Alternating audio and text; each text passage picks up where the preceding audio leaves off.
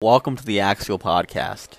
Axial is an early stage investment firm based in San Francisco. We partner with great founders and inventors investing in early stage life science companies often when they are no more than an idea. Axial is fanatical about helping the rare inventor who is compelled to build their own enduring business. Hey, Bruce. How are you? Good to have you on the podcast today, and we'll have a really cool conversation about your research around protein design and talk about computational biology in general, your story and career. How are you? I'm doing all right. Yeah, excited to be here. Thank you for having me on. Absolutely. Yeah, Bruce. Just really huge fan of your research out of the Arnold Lab at Caltech.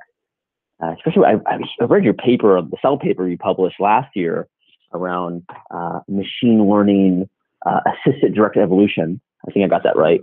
I just read that paper several times. We had a discussion around it some time ago, and I was really impressed with the pride you take in your work and just the analogies you use to break down these really complex concepts of machine learning and really distill them down into something useful in biology.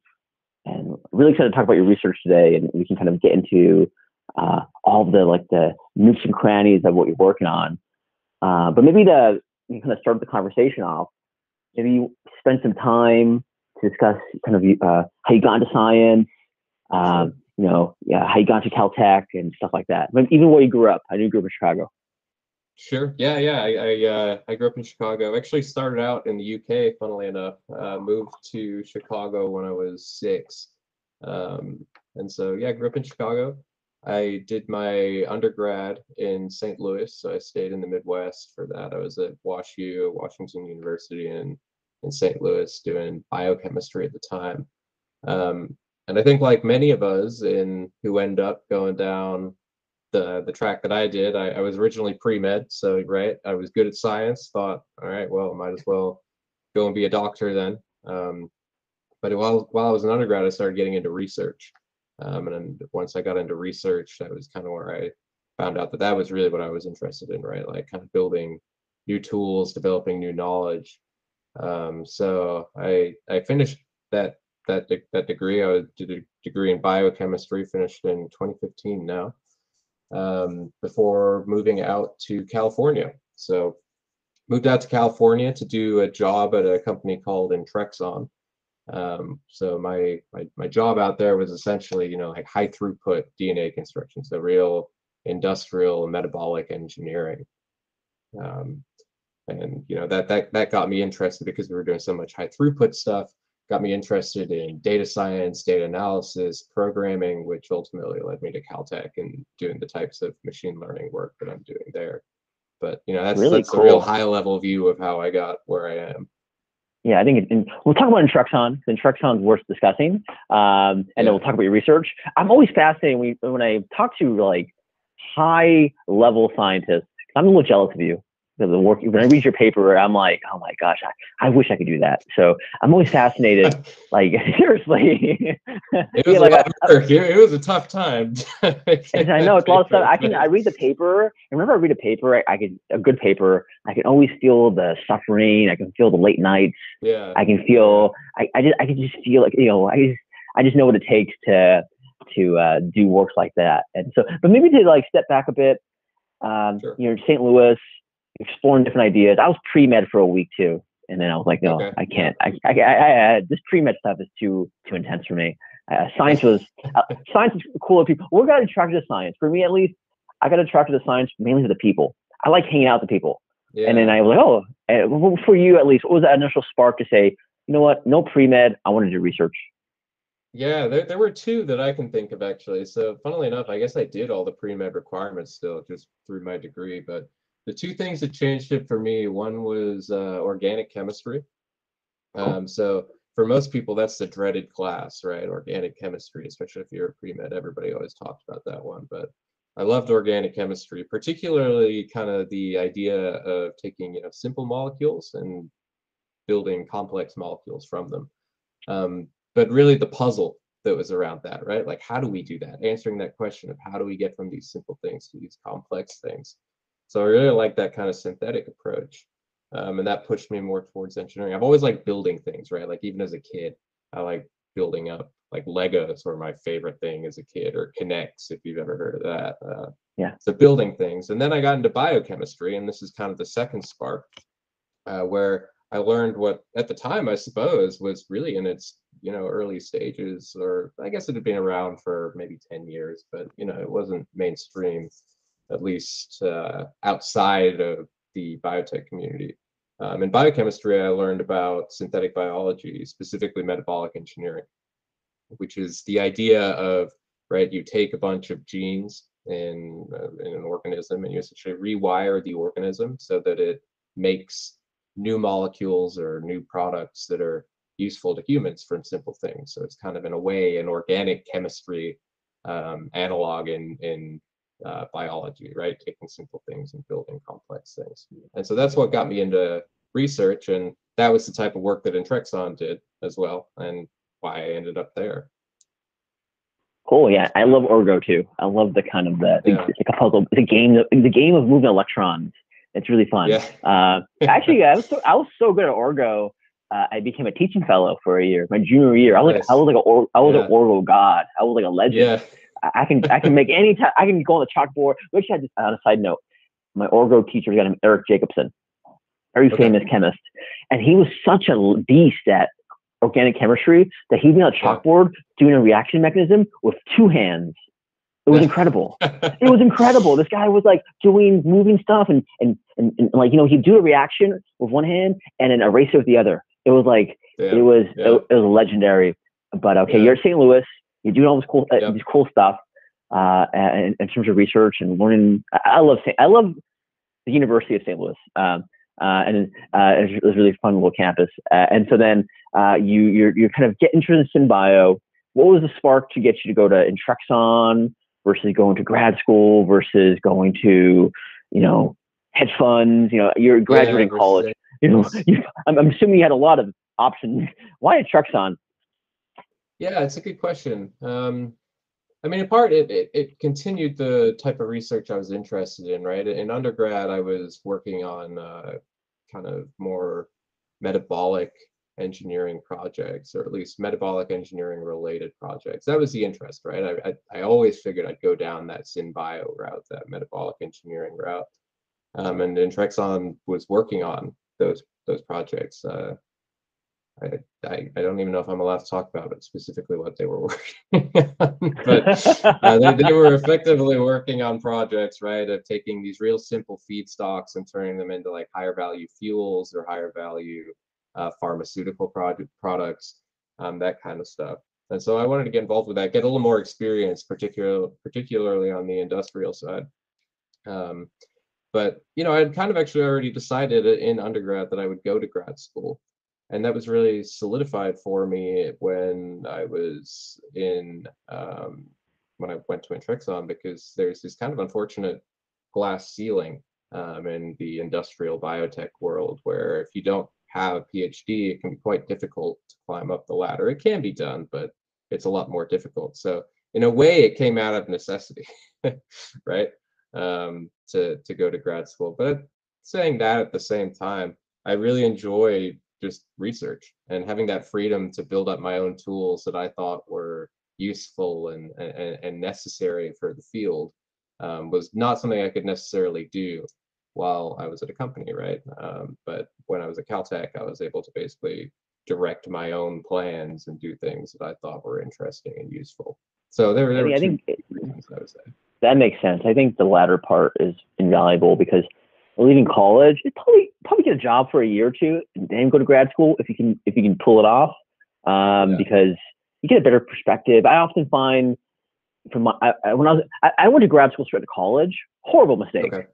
Shouldn't have done that, right? I should have just got a job. I probably wouldn't have gone to grad school. I would have realized it doesn't fit my personality. I just had friends who had jobs in between, and they killed it in grad school because they knew what they were going to do. I think sometimes you go to grad school and you don't know what you're going to do. And so then you're like, you're aimless, and you spend 7 years doing research that maybe doesn't make an impact. But that was not the case for Bruce Whitman.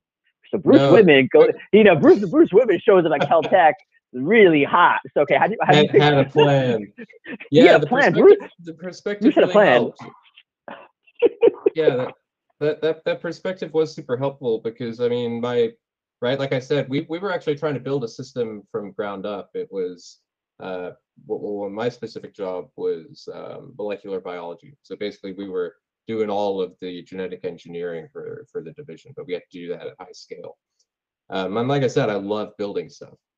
Yeah. And so I was building all these automation things, building all these Python scripts, building all sorts of kind of data analysis, software support, lab support as well, right? I was working in the wet lab still at the time.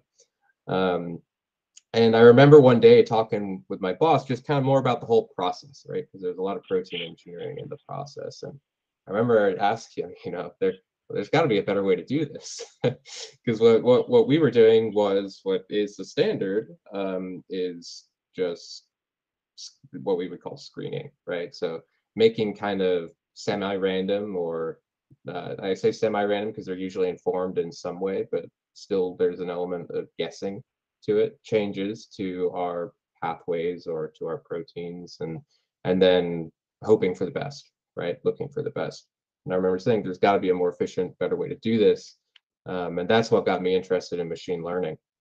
So it all kind of came together, right? And Trexon showed me kind of where I felt there was room for improvement in the field and where I could kind of put my skills that I'd learned there and before, in particular in that kind of high throughput science, that automation, right? That understanding how to develop things at scale, put new things together to drive me towards, doing a PhD in machine learning. But like I said, specifically for the types of things that I was interested in, which was protein engineering. Cool. Okay, so Trexon kind of showed you the power and the potential of scaling in biology. And so then you realize, okay, this is that'll be a good project to work on. And in terms of machine learning, did you have to teach that stuff? How did you learn all this stuff? That's a great question. Yeah. So the programming I taught myself completely. So it actually came out of necessity. We had so much data in Trexon and no way to handle it. For a while, we were working with Excel. And it wasn't enough. We needed things to be faster. We needed things to be automated. So I taught myself Python at that time and started writing the scripts for my team to kind of help push things along. I learned how to write a database as well and store that stuff. So the programming side, I taught myself. Wow. The data science and machine learning. So obviously, I took some courses in that once I was in my first few years at Caltech. But like with any PhD, a lot of it is learning, and I would say the real value of a PhD that I didn't know before, going to Caltech is kind of learning how to learn. So there were some seeds that were planted in the classes, but then I had to learn a lot along the way as well, because this field moves extremely quickly, and I would be pretty sure that most people in the field would give the same answer. I think a lot of us, we come from various backgrounds, and it's a very interdisciplinary field. So we all have to kind of teach ourselves something, whether it's the bio side or the computation side. That's interesting. Okay, cool. I mean, good for you. I mean, programming, I know to program a bit. I know I'm a script kiddie. I can do Python scripts, and it's Sure. beyond that is pretty intimidating. Yeah, I hate seg. Yeah. I took a CS class in college, seg faults. I just can't deal with it. When it's a seg fault, I'm like, you know what? I'm done. I'm done for the day. When I see a seg fault, I'm like, you know what? Close my computer. I'm gonna go play basketball. That's kind of that's what I knew. I'm not gonna be a programmer when I had that response, because I have friends who see seg faults and they like get really into it. They become like a detective. Yeah. And I was like, that's not for me. Okay, so you go to Caltech, and Caltech is like the monastery of science. You can walk across the campus in 10 minutes. It's very, it attracts a certain type of personality. And so you go to why did you pick Caltech? And then what was your first year like? Did you rotate in a few labs, or did you kind of know you wanted to work in Francis Arnold lab? Yeah. So how I picked Caltech. I mean, it's a number of factors really why I chose it. For one, I mean, I applied to various programs, biochemistry, chemical biology, bioengineering. But I really wanted to do bioengineering. That was the program that I was most interested in. And Caltech was one of the few bioengineering programs that I applied to. And so that was a big win automatically. But yeah, also I really wanted to work in Francis's lab because I knew they were doing the type of stuff that I was interested in. I remember during my grad school interviews talking about, kind of replacing the organic chemistry toolkit with biological catalysts or enzymes. Absolutely. So, Francis, that makes a lot of sense. I think Francis is kind of the leader in directed evolution and protein engineering. Yeah, and so she created directed evolution, right? So exactly, and she's pretty cool. She has motorcycles. I think Frances is pretty badass. I like her. Yeah, she's had I follow her on very interesting life. Yeah, I follow her on Twitter. I'm a huge fan of her. I'm a huge fan of her. Just her. I think that Caltech. I interviewed a Caltech bioengineer as well, and I think you have like Elowitz there. You guys have what's that other guy's name? Oh, there's that David Baker's contemporary, Stephen Mayo. Oh, that guy's cool. Is there. Yep, we've got Steve Mayo. Mike Elowitz is there. Yeah, I think there are a lot of heavy hitters that exactly. So it's kind of you're kind of in this epicenter now where you're kind of in this talent hub where you're coming in. You have a set of tools and questions you have. Now you're kind of engaging world-class talent. Maybe at a high level, you can discuss the Arnold Labs kind of research agenda, and then how you fit into that, because you're bringing machine learning to the directed evolution kingdom. You have me on my own. Now you on your own. Now you on your own.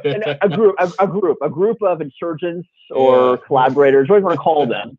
But you're coming into the kingdom and you're trying to fit in. And so how did maybe talk about the Arnold Lab, the research in general, and then how you kind of slotted into those projects? Yeah, so I would say at the very highest level, what we do is called protein engineering.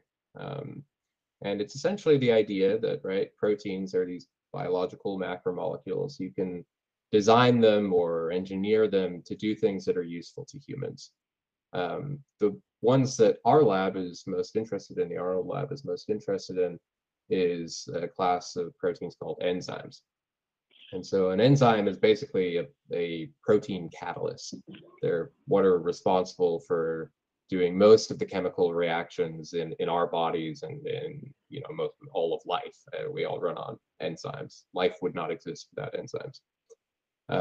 But it turns out you can actually kind of coax these enzymes. You can evolve them to do different chemistry as well. So chemistry that's either completely unrelated to life. So that's some branch of the work that our lab has done, evolving chemistry that's completely new to life, to nature. It's not being seen, as far as we know.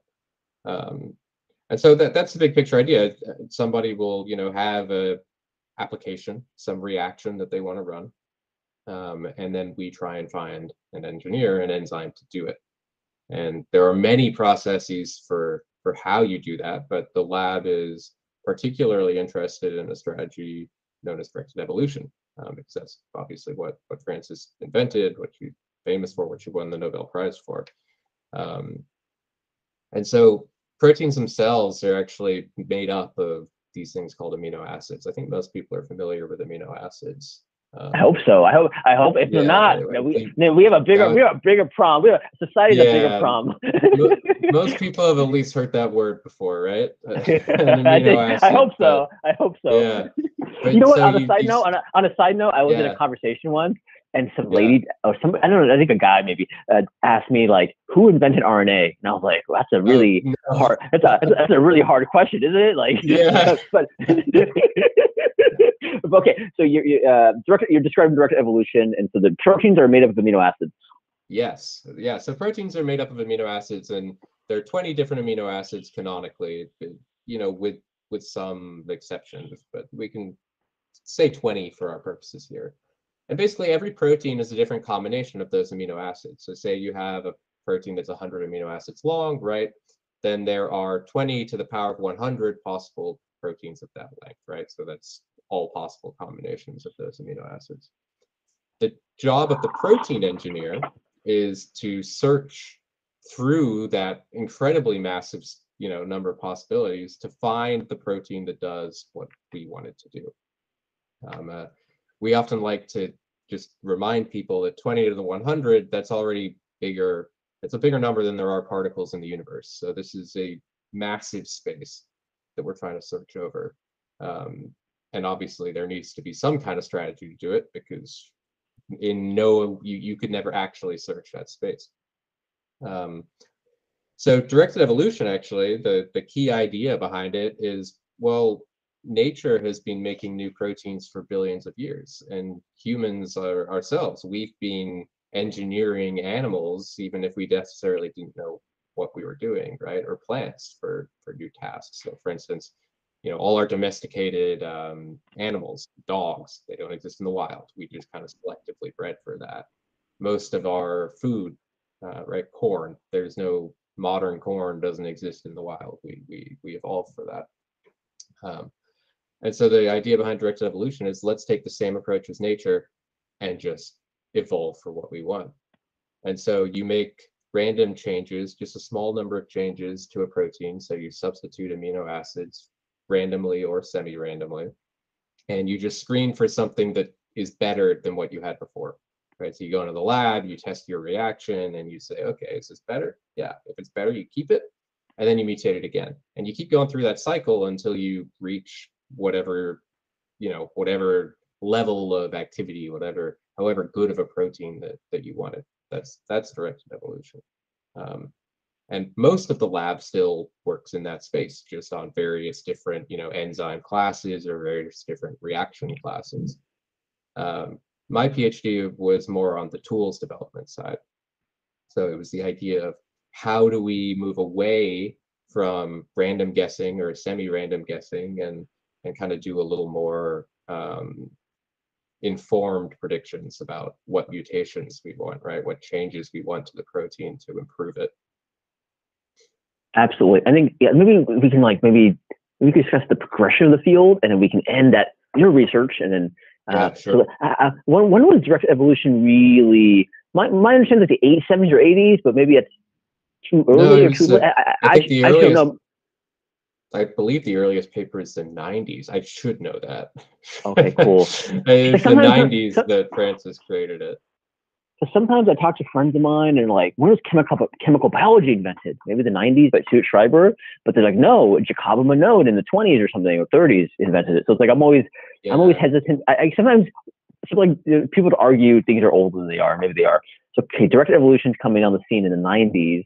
Yeah. What are the kind of like the seminal moments, the seminal discoveries or papers from then to now that kind of maybe are exemplary of the field's progress? I think everything from the TRP enzyme and making that do various things to unnatural amino acids, maybe stuff like that. Yeah, seminal papers. I mean, the original one is obviously a seminal paper. I don't remember the name and title off the top of my head, but essentially showing that you can do this, because nobody really thought to do it before. And that was the key moment forward. But since then, I mean, the real power of directed evolution is its simplicity, right? Yeah. All you need to do is to be able to make a mutation to a protein, and then to be able to screen for what you're interested in. So I would say it's less about seminal papers and more about, major impacts, how it's kind of transformed the way that we can do things. So pharmaceuticals, for instance, have been transformed by enzymes because they let you make these very specific chemical modifications to a very complicated molecule that we just couldn't do before we had things like directed evolution. It would have been extremely difficult. And there are a number of papers out there, far more are coming out, where you're actually kind of chaining multiple enzymes together to do that. So, that's kind of a seminal impact. Engineered enzymes are now everywhere. It's textiles, agriculture, our food, it's everywhere. Yeah, absolutely. And their detergent, it's like detergent. It's everything. That was one of it's one of the more famous examples, detergent. Yeah. And so, And that's okay, hard so it's to do, right? Because you're taking this protein that likes to exist in water, right? Everything's water-based, and you're making it go into this highly kind of non-polar, oily environment, and it still works. And you need to evolve it to be able to do that. yep, there's that recent paper out of the Ellington lab out of Texas that was doing kind of the design of enzymes for plastic degradation. And so, kind of there's so much work left to be done. And so directed evolution progresses over the next 2 to 3 decades. And then you start bringing machine learning to the problem to make it quote unquote more systematic. How was it? So it's like directed evolution is, I don't know. Do you think it's random? I don't think it's random, but no, maybe that's one. So it's not random. And then what was your how did you see machine learning improving directed evolution? What was kind of the premise there? Yeah, so you're making random guesses or semi-random guesses in directed evolution, but the process itself is far from random. You're not just randomly guessing and hoping for the best. So yeah, I can break into kind of how I think about the differences between the two. So oftentimes protein engineers in general like to think of this thing called a protein fitness landscape, which effectively, if you're imagining kind of like, an XYZ coordinate system, you can have all of protein space, so like all possible proteins in the XY plane, and then protein fitness is in the Z direction. That's obviously a simplified view, but you imagine it like this rugged landscape, right? So imagine that you're looking at this mountainous space, kind of from the ground, everything is possible proteins, and then these peaks, these mountainous peaks, these are fitness, as we would call it. And fitness is really just however well your protein does what you want it to do. When you're doing directed evolution, what you're trying to do is you're starting, say, at the base of one of these mountains, but you don't know which way is up, and immediately you have no idea which way is up. But you make random probing guesses all around you, right? And you see which way is up, and you take that step up. So those random probing guesses are the mutations, and that step up is just taking forward into the next round of directed evolution, whatever the best protein is. So you're just kind of greedily, as you would say in kind of computer science, walking up that peak. You're climbing the peak by navigating up it with your random guesses. Machine learning, the difference is you're more trying to build a map of the landscape, right? So rather than just going in the direction of the best protein, you're trying to understand how does protein sequence relate to fitness. So I'm trying to map all of the different peaks in this landscape, if I have enough data, and then identify which is the best protein at the top of the best peak. Because you can imagine with directed evolution, and this is actually gets somewhat into that Cell paper, if you have multiple peaks on the landscape, if you're just going up, right, if you never allow yourself to go down the peak, then you might get to something that's suboptimal. It's optimal locally, right? It's the top of the peak, but maybe it's not the tallest peak that you want to get to. Machine learning can help you get around that because you're building that map, and then you just look at the map and say, go here. That's obviously quite an oversimplification, but it's a way of thinking about the differences. I think in the Cell paper, and we'll put the Cell paper in the description, I think the quote from the Cell paper was, directed evolution in traditional sense uses a single step greedy optimization. So it's like and correct me if I'm wrong, after each round, you're doing like a single site mutagenesis. Whereas your method, and Bruce was the lead author, it's a really awesome Cell paper. We'll put it in the description so you can read it, and kind of the method, machine learning assisted directed evolution. And kind of the quote was, using kind of exploring multi-sites. Maybe can you explain that, where directed evolution maybe relies on a single site, whereas maybe a machine learning based method maps out multiple sites, and that kind of maybe lays out the initial map for you to figure out where to start. Yeah, absolutely. So this kind of almost gets back to your question about, what being the major leaps forward in development in directed evolution. Directed evolution is a screening heavy protein engineering strategy, right? That means that you have to go into the lab and you have to make a lot of measurements. And those measurements can be expensive. So ideally, you want to minimize the number of measurements you do while maximizing the number of beneficial mutations that you find. That's the goal. So the way that you can minimize your screening burden is just by making single mutations to a protein at once. So, right, if I choose a position in a protein sequence to mutate, there are 20 possibilities there that I have to screen. If I choose 2 and I want to mutate 2 at a time, well, now there are 20 squared. There are 400, right? So all possible combinations between those two. If I want to mutate 3, it's 20 to the third, 8,000, and so on. And so the screening burden balloons. For many applications, you can only really get away with 1, just because your screening burden is so low. You don't have the capacity to screen that many. So you'll only ever do like single mutant libraries. You might look at multiple positions in parallel, but you won't look at the combinations of mutations at those positions. So that's what I mean by that single step greedy walk. That's kind of the minimal screening burden way of doing directed evolution. And there are definitely other ways to do it besides that, right? It's very context dependent on the screen you're interested in. But in the paper, we limit it to this limited setting where you're working with something that you really can't screen much of.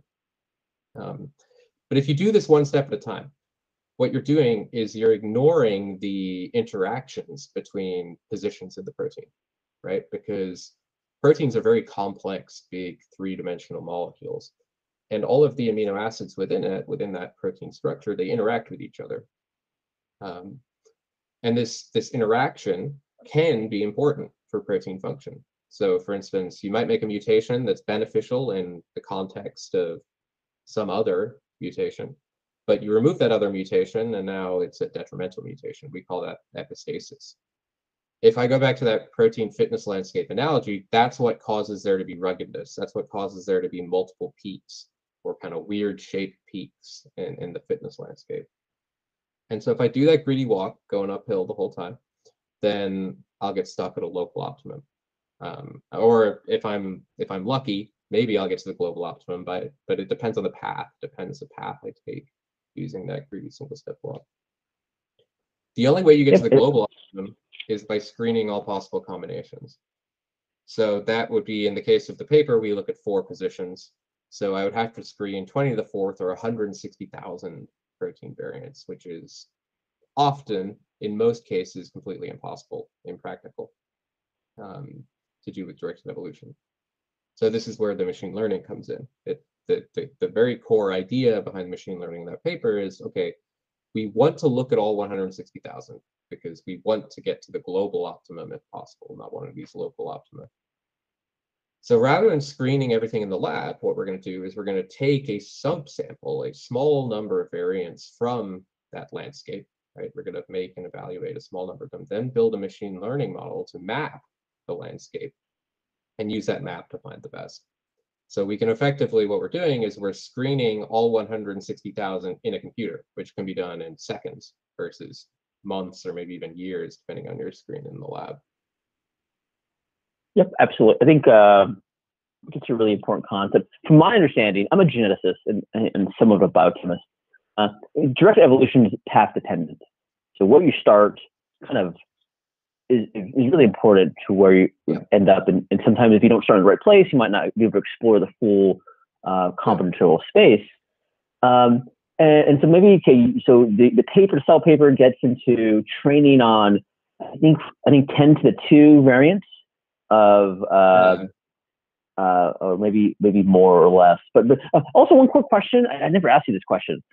Why do you work on what's it called? G domain protein or something? I have no clue what the protein does. G protein domain B1. Yeah. Yeah. Why? Yeah. So first off, we need something that we can actually test the method out on. So we need a published fitness landscape, right? We need something where somebody's gone and measured all these combinations. And like I said, that's really hard to do in most cases. GB1 and has a very specific type of fitness that actually lets it be measured in extremely high throughput. So we have that data set available, and that's why we use it. It's out of necessity that we look at GB1. There are no other comparable data sets. What a bummer. We need more data. What a bummer. What a bummer for all the protein eaters in the world. We need to map out the fitness landscapes for every protein. Let's make that a priority. But okay, so what was the size of that initial sample set you had to generate? Was it 10 to the 2, or maybe less, or maybe more? We used 384. So we did that because that's kind of on par with what you might see in a normal directed evolution experiment, right? Trying to keep them together. We also did some lower ones, but 384 is what I use for most of the experiments. And that initial data set, and using it in a training machine, build a machine learning model based on it. I think the paper allowed you to predict the fitness of 100 and something thousand different variants, and you actually were able to find one with I think 80x more fitness than the comparable one that would be discovered using a very traditional directed evolution method. Was that the case? And maybe like, what was the when you discovered that, when you saw that data all come together, what was your initial impression? Was it like, is this too good to be true? What's the catch? Or what was your feeling when you saw that? No, it's a great question. We used a few different metrics. The original MLDE, this strategy, was something I worked on as a rotation student with Zach Wu. He now works at Google DeepMind. So he actually originally came up with this MLDE idea, and we worked on the GB1 landscape then. Back then, we were doing 384, just randomly drawn from the landscape, right? Like a random training sample from the data set. And we found at that point that we would hit the global optimum about 8.7% of the time, versus directed evolution, that single step walk, around 1.2% of the time. So, we were happy. Yes, it's doing better as we would have hoped. But the point of the Cell paper was, well, what could we do to push that higher, right? Why 8.7? What are the failure modes? Why does it fail? Why does it only work around 10% of the time to find the global optimum? And that was the Cell paper, was trying to push that higher, which I'm happy to talk about how I actually did that. Absolutely. Let's how did you do it? So one of the other reasons that people tend to stick to smaller libraries, so only one mutation, maybe two at a time, is because with any protein, they tend to be locally fit. And what I mean by that is you make one mutation and there's a chance that you knock out protein activity, but it's chances are it's going to be neutral, maybe deleterious, maybe beneficial. You don't really know. If you make two, chances are much higher the protein has no activity. If you make three, it's even higher, right? The probability that you completely knock out a protein's function grows exponentially with the number of mutations you make to it. So if you look at a landscape like GB1, which has 4 mutations made at once, most of the proteins in there have a fitness of 0. They don't work. They don't do anything. And in machine learning, you really need to have diversity in your training data that you're looking at. Most often, people think about this in terms of the X values, right? So in this case, the protein sequences. We would want diverse protein sequences, but it's also important that the labels show some variation too, if you want to get some richness. This is often thought about more in kind of a classification sense, where it's like binary. So for instance, if your training data is all, yes, this is all dogs, but you're wanting to predict whether it's a dog or a cat, you train it on that data, it will never be able to predict a cat. It's never seen a cat before. So the idea was, okay, we need to try and get training data that doesn't have all these zeros in it. And there are a number of reasons. I gave kind of the high level explanation right then. There are a number of reasons why you can think of that you don't want a lot of zeros in your training data. But essentially, if I have all zeros in my training data, every machine learning model will just predict, well, every protein in existence must have a fitness of 0, right? It doesn't get the broader context, which means that your predictions become essentially random. The more zeros you have, the less it can learn about the larger landscape. So the strategy that I thought up was this kind of focused training, or we call it focused training machine learning assisted directed evolution.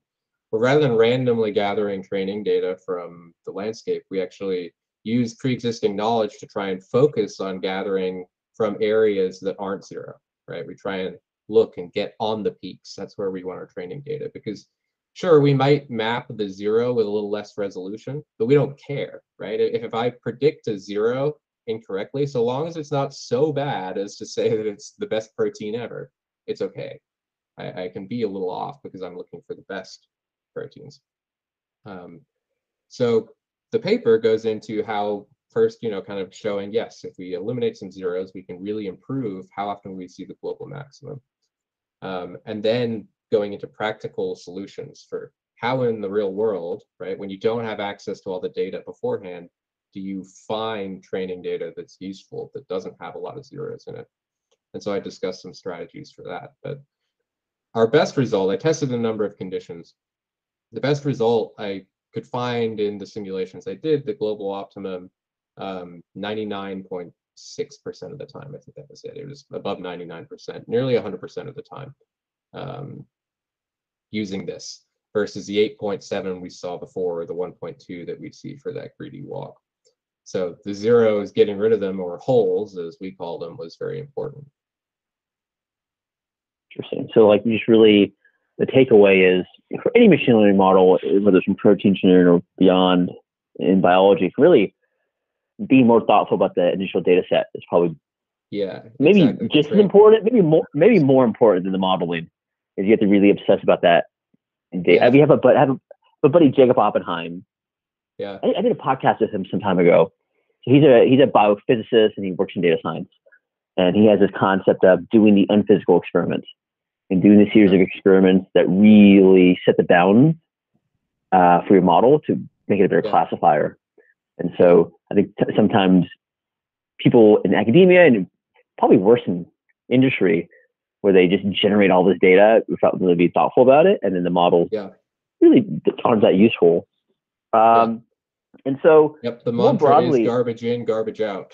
It's what people say about data. Exactly. And then biology, the issue of biology, it's like really complex versus other, maybe versus driverless cars or other types of problems. I think that's pretty complicated too. I don't know. I think I would argue biology is more complex. I'll be honest with you. I mean, to be honest, like within biology, I think protein engineering is very tractable. I couldn't even imagine like modeling metabolic fluxes or something, just like, I think that, you do that in Truxon, and or I have some buddies who try to model transcription factors. That's really hard. It's really hard, actually. They're all very different problems. They're very different problems. In the way that I think about the challenge of the problem is, how complicated is the space that you're modeling, right? Because at the end of the day, machine learning, the very simplest way, you're mapping from some space to some other space, right? Our classic linear regression is a rudimentary machine learning. And so how complicated is that relationship? The more complicated the relationship, the harder it is to model, unless you know the relationship ahead of time, right? So it's difficult to say what the most challenging applications are, but protein engineering is certainly a very difficult one.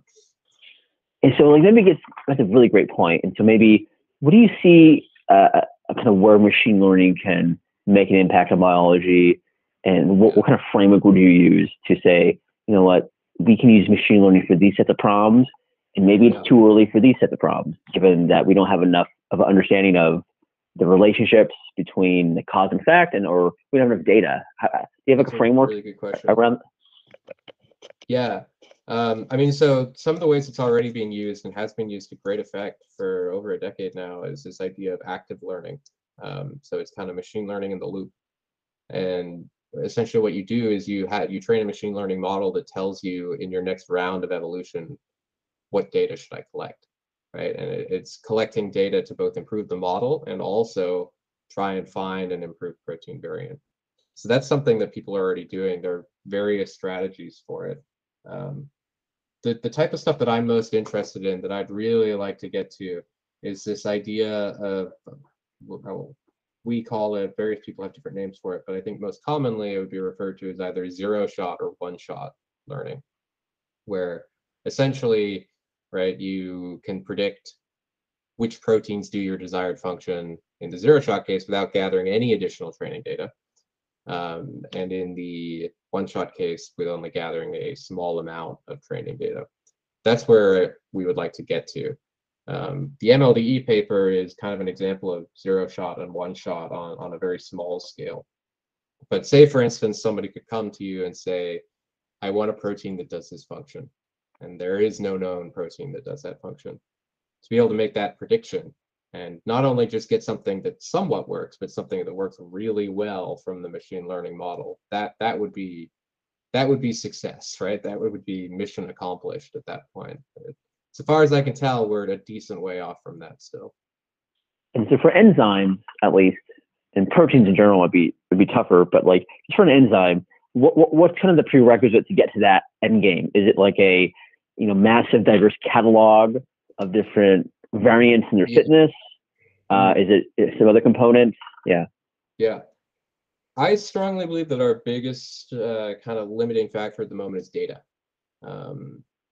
There, you could say something for modeling as well, but data is the biggest one because that is exactly what we would need, at least to start. Even answering to even be able to answer some of the initial questions. We need a database out there that is protein sequence paired to protein function, and not only just what it does, how well it does it. A large database of that, and it has to be diverse sequences and diverse functions as well. That would take a community effort. There have been some efforts to do that. Part of my PhD work, another paper I wrote, was making a tool to gather all of our sequence fitness data, as we would call it, from a directed evolution run. And so with people adopting, kind of the mindset if we need to start gathering all our data and recording it and putting it in these easy access formats, that's when we can start making progress there. Interesting. And are there any like tools out there that are kind of progress in machine learning is definitely helping protein design? Is there some sort of intersection between maybe de novo prediction and protein design that is happening? Like AlphaFold's kind of a little different. AlphaFold relies on training on large data sets, maybe not a low end, but is the ability to predict structures. Could that potentially speed up design of protein? I know it can, but particularly enzymes. Yeah, people often talk about the different approaches of protein engineering in isolation, but they all overlap and they all borrow from each other. So I usually like to draw a little Venn diagram. We would say directed evolution, machine learning, and rational design, right? Rational design being what David Baker's lab and Steve Mayo's group do. Yes, there is an overlap. The strongest overlaps that I've seen so far are from, or at least for de novo design in a sense. It's not really de novo design because you're not getting a totally new function, are generative models, where you say train a model to produce proteins that look like existing proteins. And oftentimes you'll find that those proteins, they do the same function as before, which is a step in the right direction. But the de novo design piece, where you really have a completely new function, that still falls thoroughly in the realm of rational design. And it's even extremely challenging in the realm of rational design as well. So yeah, like I said, we need that database, in my mind, to get to the point where we can start answering those questions. Interesting. So with sufficient data, we should all these different toolkits, these three camps, should probably one day converge. And then that would probably lead to some sort of massive gains. Do you have a sense on timing for this type of data set? Like is it more, do you see it coming from an academic collaboration or set of collaborations? Do you see kind of industry doing it, maybe like a big tech company? Kind of what's your sense on who actually can maybe spur this on? Well, I would imagine that such data sets already exist in industry, right? So specifically in pharmaceutical companies, I would imagine metabolic engineering companies, I would imagine they have them, at least on a small scale, right? And even if you start working on a small scale, say within a protein family, then that is progress. So they're probably out there, just not publicly. There is a public database called Protobank that tried to start pushing towards this, and there is a good amount of data in there, but not kind of to the extent that we need yet. So the time frame, That's really hard to answer. So if we look at like AlphaFold as an example, they were able to be very successful because of the large databases of protein structure and protein sequence. And those databases have been developed over decades. Those databases are decades old. But we need more than that. We have at this point the ability to collect this data, right? We just need almost a bit of a culture shift within the community to start sharing it, right? And start sharing it in these existing databases.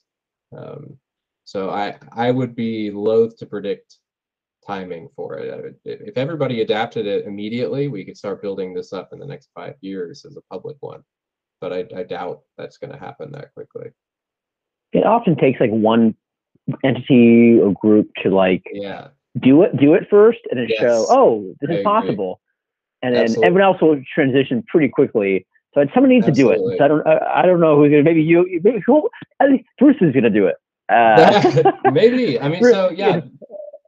My other major grad school project was creating a tool to get this data, really cost effectively. And people in the lab are starting to use it. So I mean, I have now left the Arnold lab as of I guess 2 weeks ago, but. Yeah, we'll see. Hopefully they can be the ones to show that how useful it is. And based on your track record, and I'll put this in the description too. Bruce, I don't know if you still manage this, but some of the you have some of the most raw annotated code in bio ever. Seriously, like your GitHub repo is incredible. I'll put it in the description. Bruce, do you still run that GitHub repo, or did somebody else inherit that? So there are two. One is the MLDE one. I'm the only one running that one. The other one is EVSeq. That's that other tool. And there are two grad students who helped me put that together. I can't take all the credit for the documentation on the EVSeq one. A lot of that was them. But yeah, I'm running all my GitHub stuff still. It's incredible. I mean, I have friends of mine that are like world-class protein engineers too, and they're like, "Yeah, Bruce's GitHub repo is legendary." So I know, seriously, several of my friends, they're huge fans of your GitHub repo. So I'm sure that like you have a real skill for cataloging things and keeping track of them. I see a cool tool, right? And I'm like, I'd love to use this. And I go onto the repo. Like, I have no idea what. It's a big problem. Code and just hope I'm doing it right. Yeah. It's a big problem in bioinformatics is where the code is not usable. So, okay. Congrats on the PhD. Hope you had some fun and you well learned. So, and you're gonna have some big announcements this summer. Kind of, what are you out of grad school? What are you looking forward to? Are you looking forward in terms of like kind of next 5 years of your life? What direction do you want to go into? Yeah, great question. I mean, I'm industry bound, and ideally, I'd like to keep working on the same stuff, keep tackling these same problems. But in my mind, one of the most important things is, building this kind of ML in the loop. So building a lab process that involves the machine learning as well, right? So oftentimes machine learning is added on as an afterthought. We've gathered this data. What can we do with it? Oh, we can use machine learning. But now we can actually say, okay, we want to use machine learning. What kind of data should we gather? What data should we gather next, right? How do we build a system that integrates everything? That's the direction that I want to go. Still looking into the tools and importantly, making these tools accessible for everybody. Or at least everybody who's a protein engineer. Because, right, it's not all that common to be trained in machine learning as protein engineering, or necessarily even data science or programming. And so, like working from command line, for instance, can be daunting if you've never done it before. So trying to build up tools that are easy to use for people who work at the bench, right, who aren't interested in computation at all, but would still find this stuff useful. Absolutely. Well, that's a great way to end it. And Bruce, you're a superstar. So like in 5 to 10 years, this is gonna, be a legendary podcast. And I think it's gonna be really useful to a lot of people. But thanks for coming on. I really appreciate it.